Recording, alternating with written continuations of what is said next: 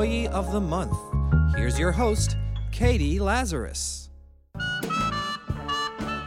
Welcome to Employee of the Month. I'm your host, Katie Lazarus, and in this episode, I sat down with Dave Attell, who is the quintessential comics comic. I strongly recommend you go out and see him. You can go to his website, daveattell.com, ATTELL.com. I'm not going to spell out Dave because it doesn't have some strange, I don't know if they do that now, like DAPH. Anyways, go check out Dave Attell. He has a show on Comedy Central right now every Saturday night at 1 a.m. He also has a special out, Roadwork, and Comedy Underground is the show that's every Saturdays at 1 a.m. And Roadwork is his latest special. He is a phenomenal comedian, and we also got to talk about Operation Purple and his work in...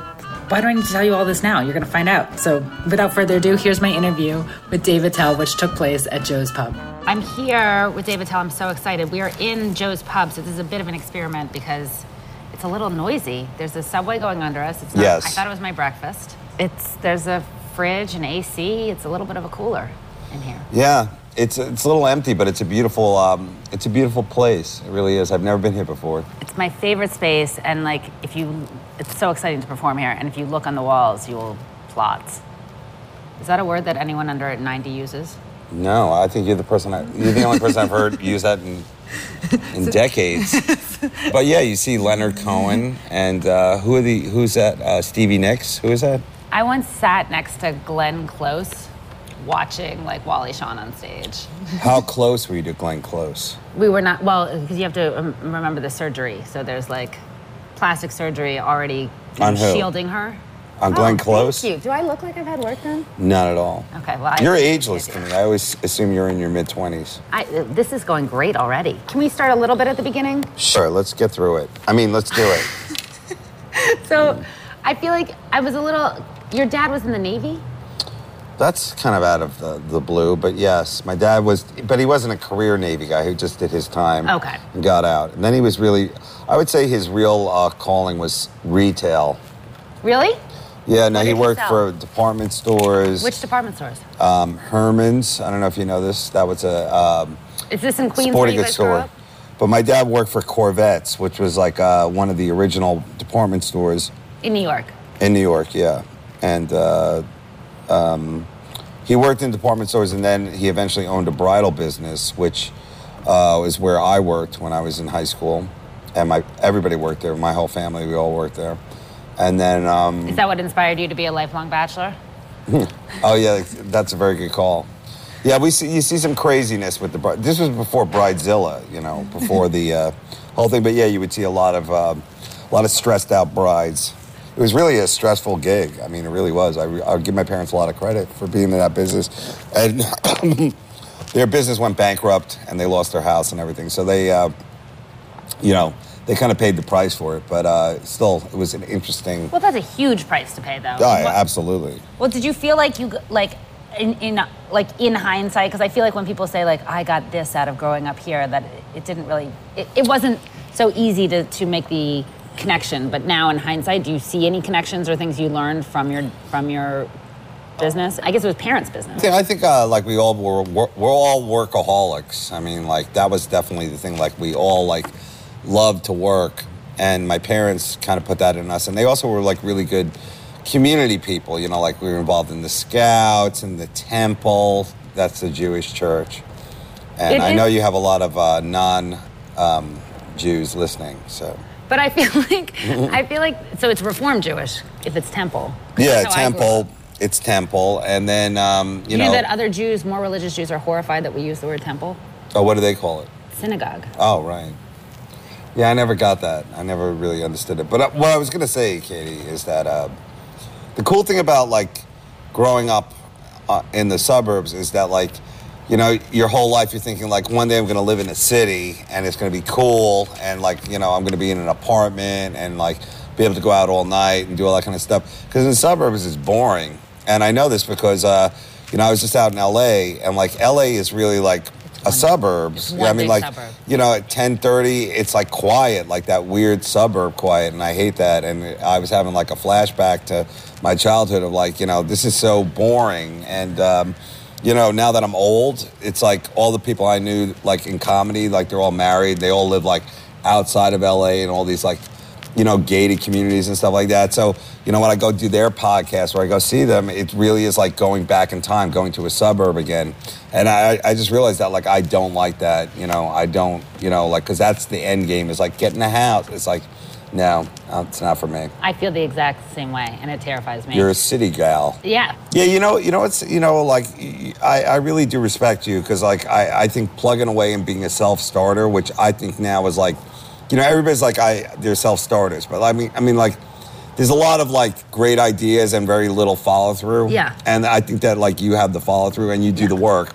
And that's the unglamorous part of anything, which is the legwork of the, like, wrangling the guests. Like, you set this whole thing up. That's work. And people don't think it is, but it's a lot of work. And to do it continuously, you know, you really got to believe in what you're doing. And, you know, the fact that you said that, like, I'm not a stand-up, you know, I think that's cool because I think there's a lot of people who, when I started, got into stand-up because they wanted to be actors. Yeah. And they were kind of like, you know, this is a way I can make some quick change. Maybe I'll get noticed. Maybe I'll get a sitcom like Seinfeld because he was kind of the prototype of stand-ups being, you know, whatever. And then a lot of them, I guess, disappeared or like the road work dried up for them and they like live in LA and, you know, I don't know what they're doing. And then now there's like a whole new wave of like new comics who I think also have this kind of like, you know, I'll do comedy and then maybe one of my videos will take off or I'll get noticed or I'll get, you know, I'm in an improv group and I've got a podcast. And they've got like a lot of like lines in the water. Totally. But at the end of the day, like, you know, I think everybody's invited to stand up. It's who stays at the party is really like what it's about. And like when you talk about Louis Black, I mean, like he's a hard hitter who was like an unknown for so long. And then, like, when it popped, I mean, like, The Daily Show really did break him. And, like, you know, never enough respect. And, like, thanks to Jon Stewart for, like, finding good guys and letting them do what they want. It's all right. There's a little drilling going on. Don't get worried, Katie. We're fine. But at the end of the day, I would say that, like, you know, Louis, Jim Norton, the names that you named, it's like these guys will be doing stand-up in one form or fashion forever. And I mean, you know, I guess I'm in that same boat. Yeah, where it's like, the other thing I was going to ask you, because you did The Daily Show too. Right. And like, it wasn't a good fit for me, though, because I would say this, I think John was doing me a favor. Yeah. But, like, when I look at the correspondents now, like, some of them are super, super talented.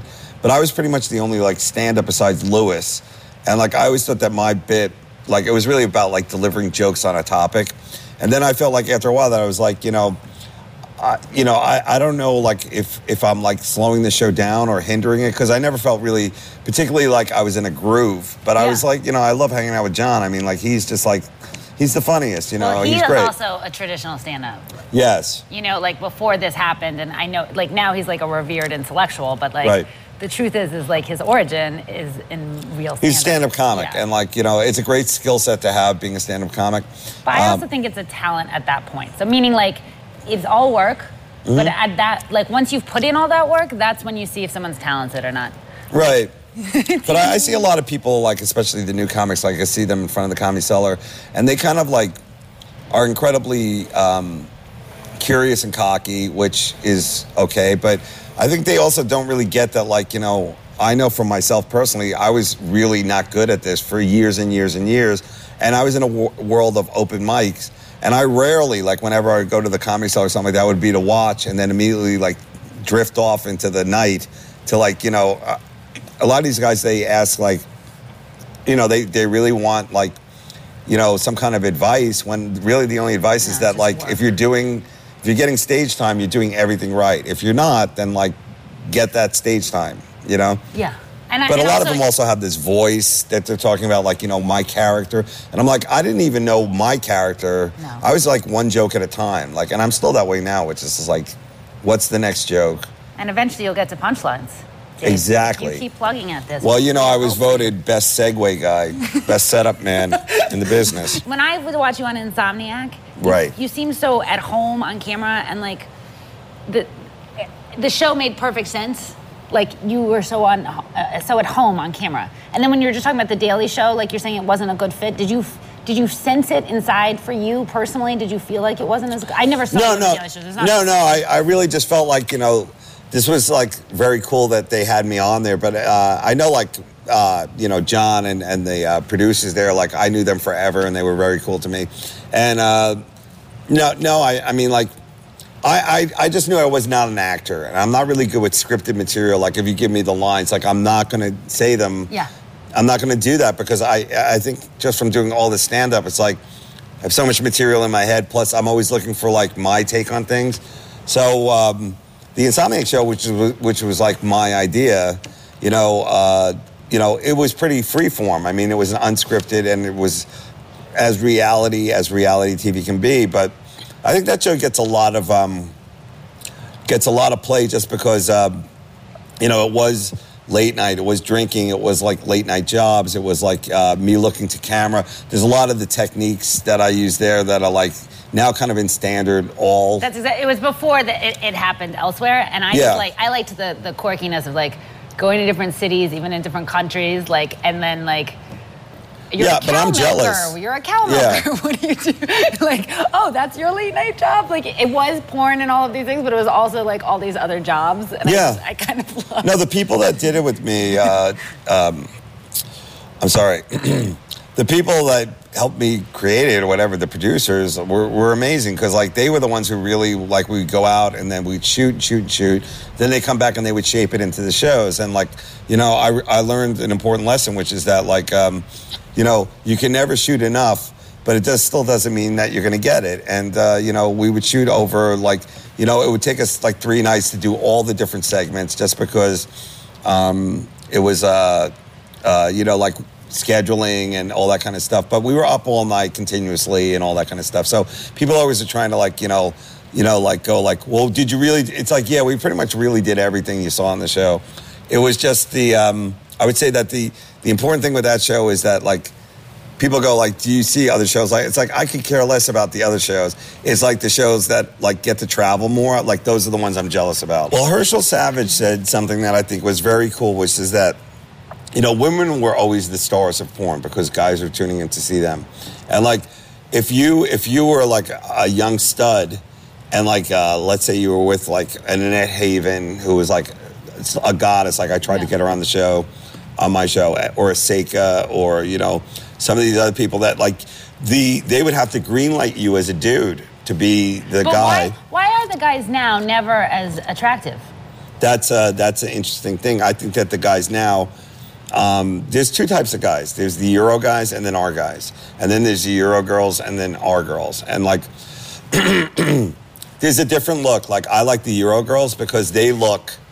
Like classically sexy. Our girls look like they've been training, and our guys look like they've been training. Whenever they like strip them of all the hair and everything, I think they look like 11-year-old boys in some way. Like they look like robots, actually, is like ultimately because they have like no hair here, these huge boobs, and then the men are so unattractive. I'm like, how are you going to make porn fun for women if you have these ugly guys? Well, now there's a new type of porn that I think you would enjoy. It's called like girlfriend porn, where it looks more like, they're like in bed on a lazy Sunday making love. And I think that's directed by women, and I think it's also for women.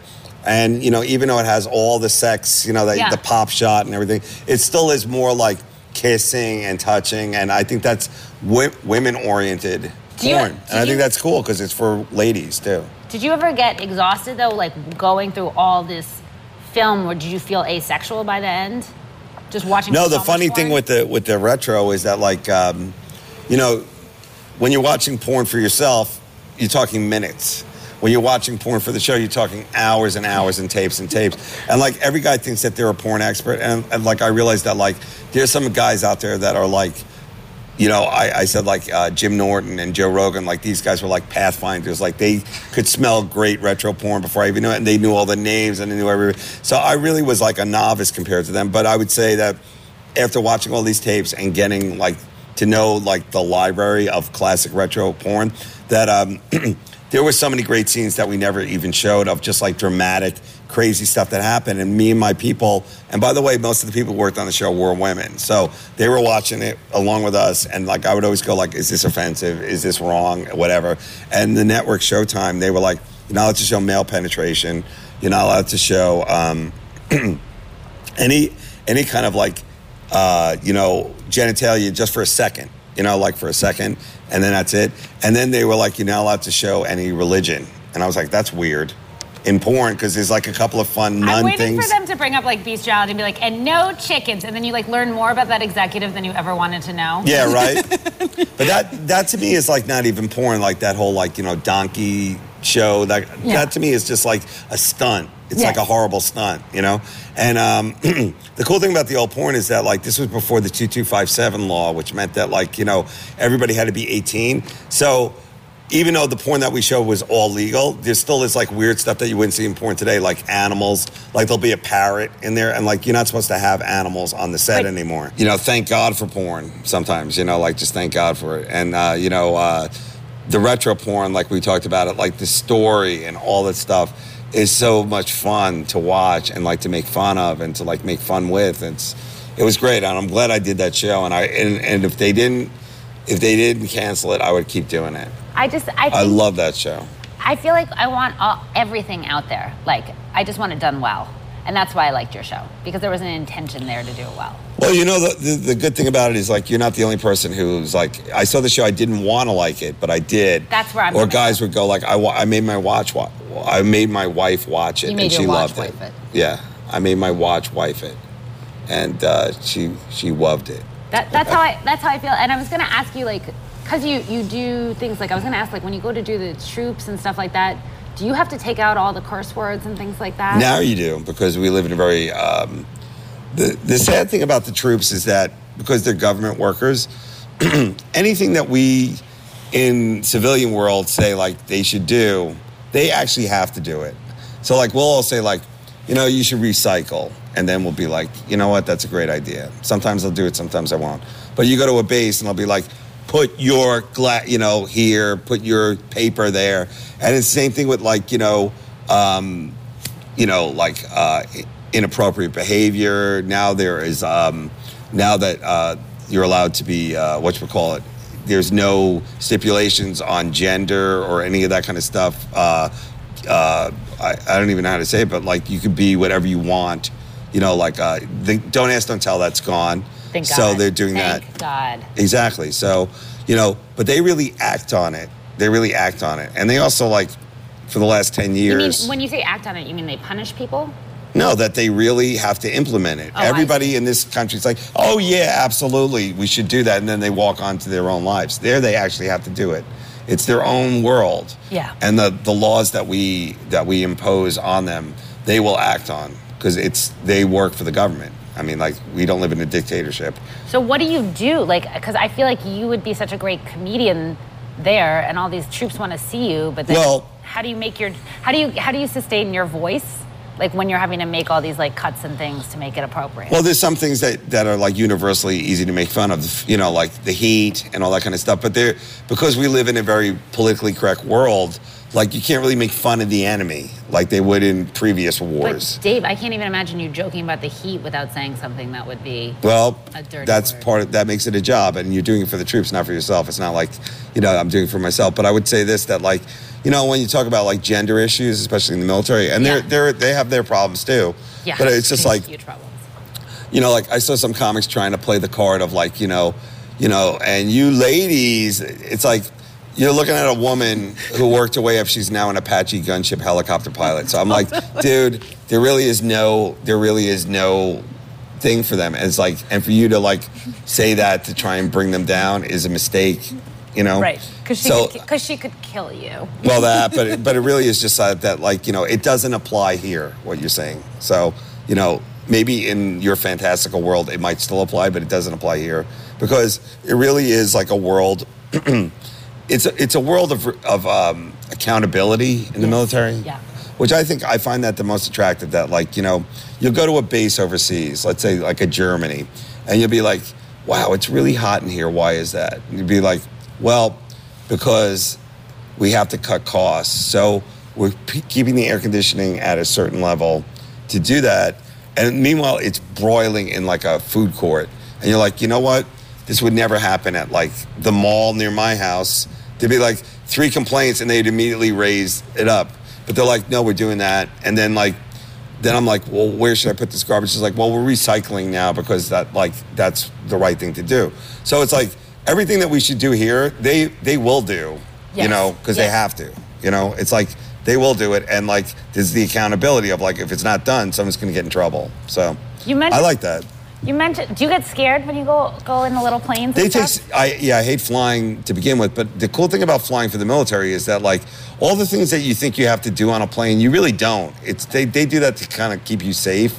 Like on like a commercial flight, like the buckle your seatbelt, all that kind of stuff. Like they'll tell you like you better buckle up, and then like, you know, when you get to a certain thing, they'll like let you stand up, and you're walking around, and then the next thing you know, like you're kind of laying on the floor just because you can, and then like, you know, you're like looking at the stuff they got on the plane, and like one of the guys who like on a helicopter, one of the guys will be like, hey, you want to sit here by the gun, and then you're like shooting a gun. So it's kind of cool that like, you know, because for that moment you're kind of on their team, they let you do these different things, and they're very proud of what they do because they're really good at it. And like, you know, I don't want to turn this into like a flag waving session, but like we're really lucky that we have people that like take our military so seriously. Like they just don't put on a uniform. I mean, like this is like it's honor, it's a religion to them to do it the best they can, and like their job is to like, you know, like when you meet like you meet an officer or like a sergeant, because sergeants run the military basically, sergeant or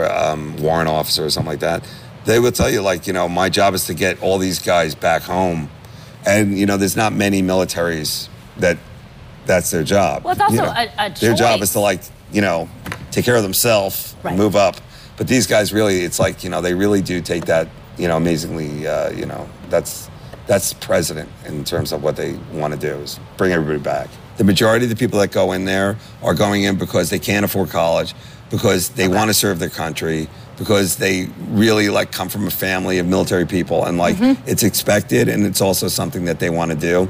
And once again, that they really want to serve, and that they really kind of believe in what they do. And like there's a lot of kids in there who are like, you know, you talk about like this country's about second chances. Not really anymore. Not really. But like a lot of them go in there and they reinvent themselves. They use it, they go to college. They use it, they get a career, they learn a skill. And I think that's amazing that we still have that opportunity for everybody. That it's not just about like rich kids who are like, hey, I want to be, an animator, so I'm going to go to that school or I'm going to learn that program. So that this still is like a way for like other people to do this thing. So there are things that they are struggling with.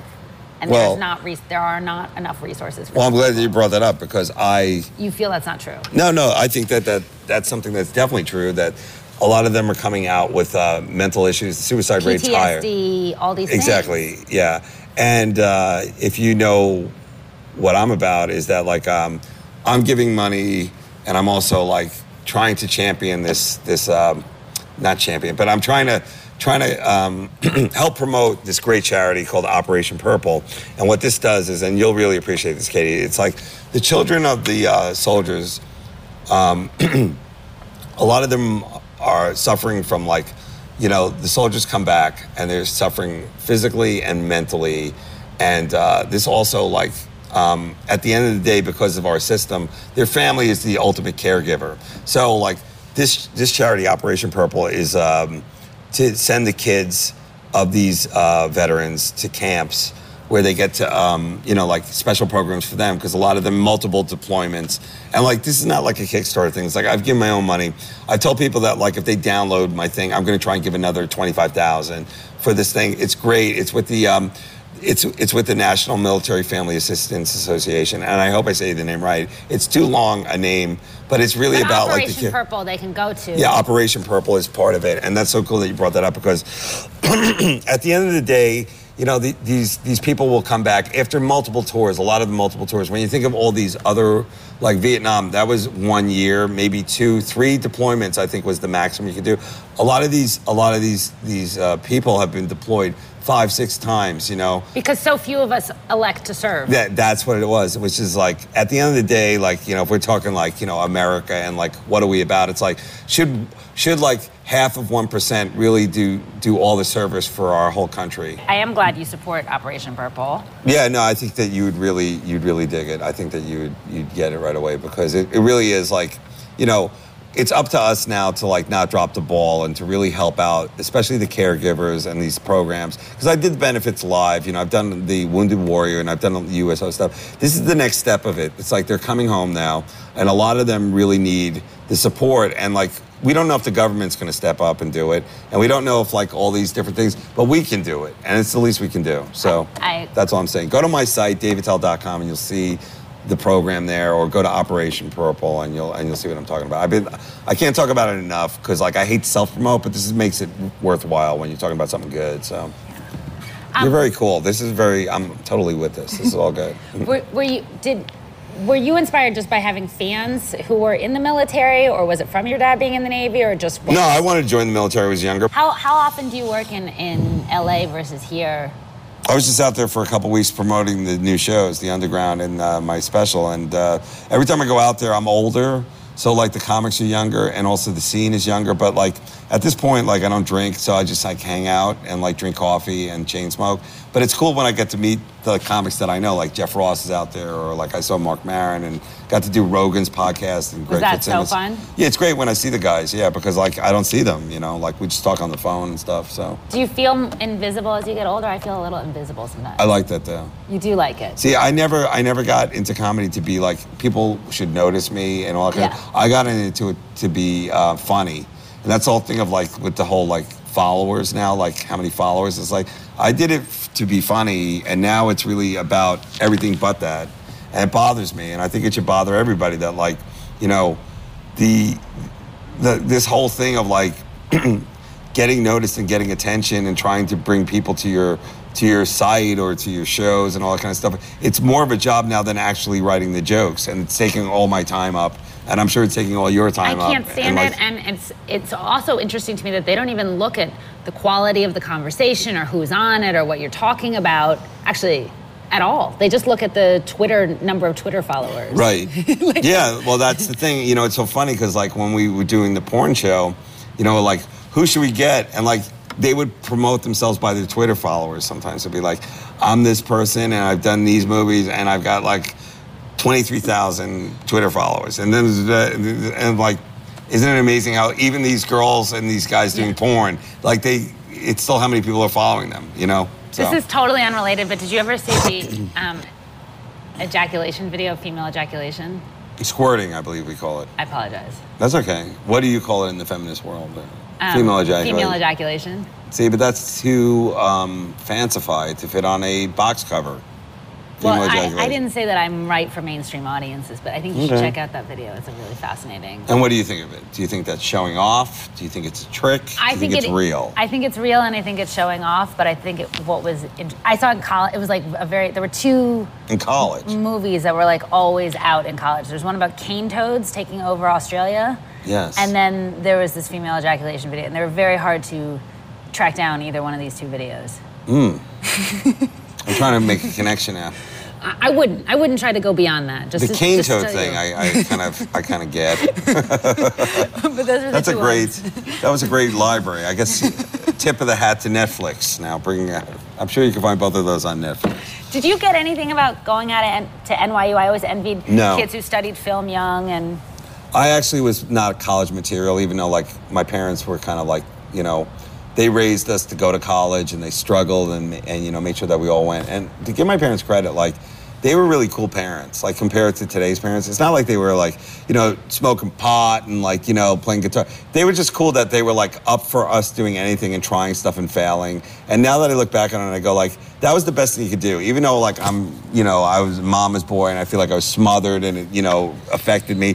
I still think that, like, my parents were very cool in terms of letting us go out and do things. I mean, like, we really did things that now unheard of, like, you know, driving cars when we were 14, you know, basically, you know, like I said, parachuting, like I was parachuting like 17 years old. Like, I go, Mom, can you sign this? She's like, what are you doing? And it's like, we were both going to go parachuting. She's like, go ahead.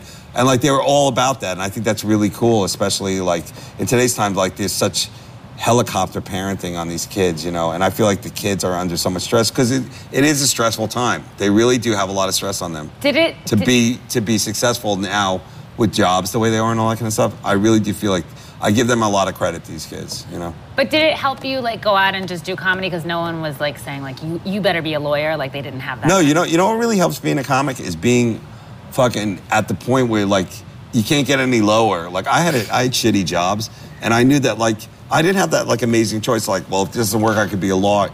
I knew if this didn't work, I was either going to go into the Navy or I was going to be what I did in high school, sell shoes. I was going to be a shoe store salesman or something like that, or some kind of... Or wedding dresses? Yeah, well, I would have to go back into retail. And I was like... So it wasn't like this amazing, like, you know, well, if this doesn't work, I could always go back to my first love, composer. You know, I wasn't really a talented person. My sister was a musician. She was the talented one.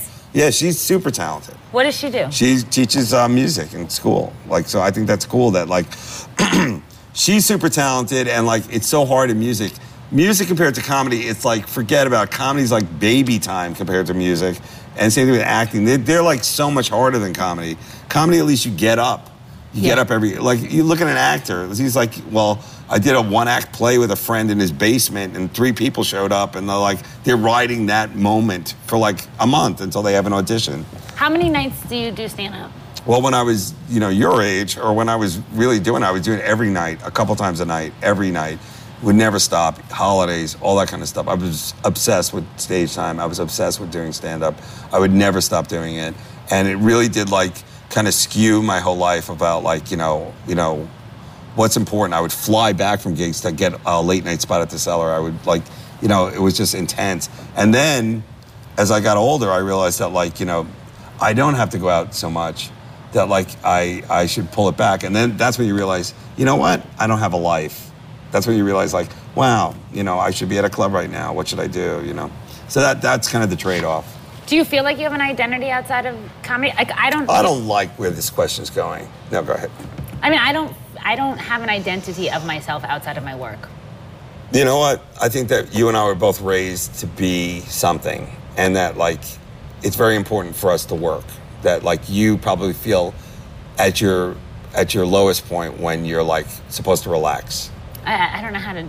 I mean, I find this relaxing, working. Exactly.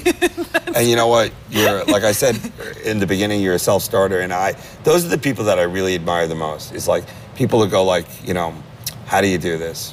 Well, I'm going to do it, and then they go forward and they push their way through everything. And to bring up a great comic who I think you will appreciate. Robert Schimmel, who never got enough attention, never got all this stuff.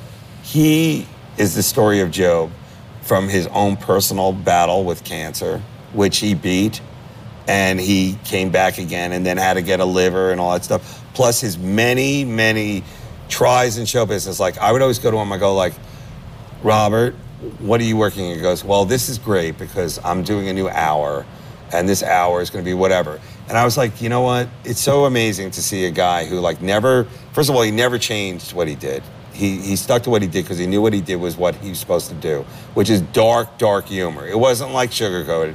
It was super dark, really well written, funny material. And either you got it or you didn't. And then to have all these personal problems. He lost a child. Oh my God. He went through a bitter, bitter divorce. You know, the ups and downs of show business, of having a pilot, having it taken away from him because he was sick, and then to come back again and do like an amazing hour, and then to write a book. And I think that, like, you know, when I called him up and I would be like at a low point, like, Robert, what should I? He'd be like, listen, dude, you got to move forward. And that's really what I'm saying to you. You got to move forward. You got to try and overcome these things and to not like let them drag you down. And it's very difficult. I'm not. It's easy to say. It's really hard to do. But I do get better about self-sabotage each year. I get less. True. Less focus on it. Good. I didn't know you were a self-sabotager because I like to think that most of my problems are self-inflicted. So I think most of the problems for anyone who comes from a privileged enough world where you always can get food for yourself, and you know what, well, you know what? I look at them as mostly self-inflicted. Well, I'm just going to pat you on the back now. Is that like I think that like I feel like you've never had an easy road, especially in comedy and doing this kind of thing. Like. You know, there's a lot of podcasts out there. There's a lot of talking going on. And it's like to stand out and to do it consistently, especially when there's no money. I mean, like this is all pretty much for the love of the game. You know what I'm saying? So like, you know, I really do hope that it leads to like both financial and sex. And sex again for you. Yeah, always. Can I and just thank you again for this delicious treat. I bought you something very Jewish. Yeah, a halava bar. Can I ask you 2 serious questions? Sure. So you have a new album out? Does anyone use the word album? No, because it's not an album. It's a special. That would be audio is an album. Captain Miserable was one of my favorite ones. You did? Yes. You like that? Yeah. See, that was the still on theater HBO. One. Yeah, of course. And it was in DC. You say, yeah, of course. No, I mean, like, once they own it, they're going to show it whenever they want to show it. So I'm not saying, like, of course. I'm just saying, like, like, once you do these specials, they're out there, and then, like, they will show them when they, they'll show them when you're hot, and then they'll show you when you're dead. Why did you go to Comedy Central from HBO? HBO seems so prestigious. Well, HBO didn't want me. And the other thing would be that Comedy Central, I made the special with my own money. And, like, to this day, as of now, it's like still with my own money. Why do you do that? Why? Because I'm a self-starter. I wasn't going to wait for anybody. I knew what I wanted. I knew what I wanted to do, and we went out and we did it. And, I always think that, like, me using my own money is both a commitment thing and also, it also, like, clears out the red tape. Like, I don't have to pitch my idea to somebody else to get their money. I'd rather make it and then show it to them, and either they like it or they don't. Otherwise this becomes like a big group project, and that could slow it down again too. And then, okay, so I just want to make sure that I get everything correct. So people can see on Comedy Central at 1 a.m. on Saturday nights. It's the Comedy Underground show, 1 a.m. Saturday. Or they can go to Comedy Central Direct and look at past episodes of Comedy Underground, the series that I host, plus the Roadwork special. And if you go to my site, davidtell.com, you can learn all about Operation Purple and all the cool stuff that we're doing, for the troops. I think the Roadwork one, though, is the most essential for people who want to do stand-up, too, to really appreciate what stand-up is. Because I feel like to get good, you got to go on the road. I agree with that. I really do think that, like, you have to get out there and, like, you really have to, like, kind of... Perform for people who you can't, like, project onto and be like, I know this audience is going to love me. Like, the point of being on the road is you have no idea. You really don't. No you never do. And that, to me, like, both that and the fact that you get more stage time, unless you're at your level where you can perform in Caroline's, like, most people need to go on the road to get a real fair amount of stage time. I agree. So I think see Roadwork if you just enjoy humor, if you have a pulse. That's also a good reason to go watch it. And David Tell, I just want to tell you how much I love you as a human being and admire. This is such a great time that you had me here. I really had a good time, and honestly, I'm so proud of you. And I do think that you are an original, and that you really do stand out, and you're a delight to talk to. And I didn't know it would be this. So much serious talk, but I'm glad it was. I only have serious talk with comedians. Okay. Deep down inside, we are some very serious people. Yeah. Peace out. Peace out. I love you. Thank you.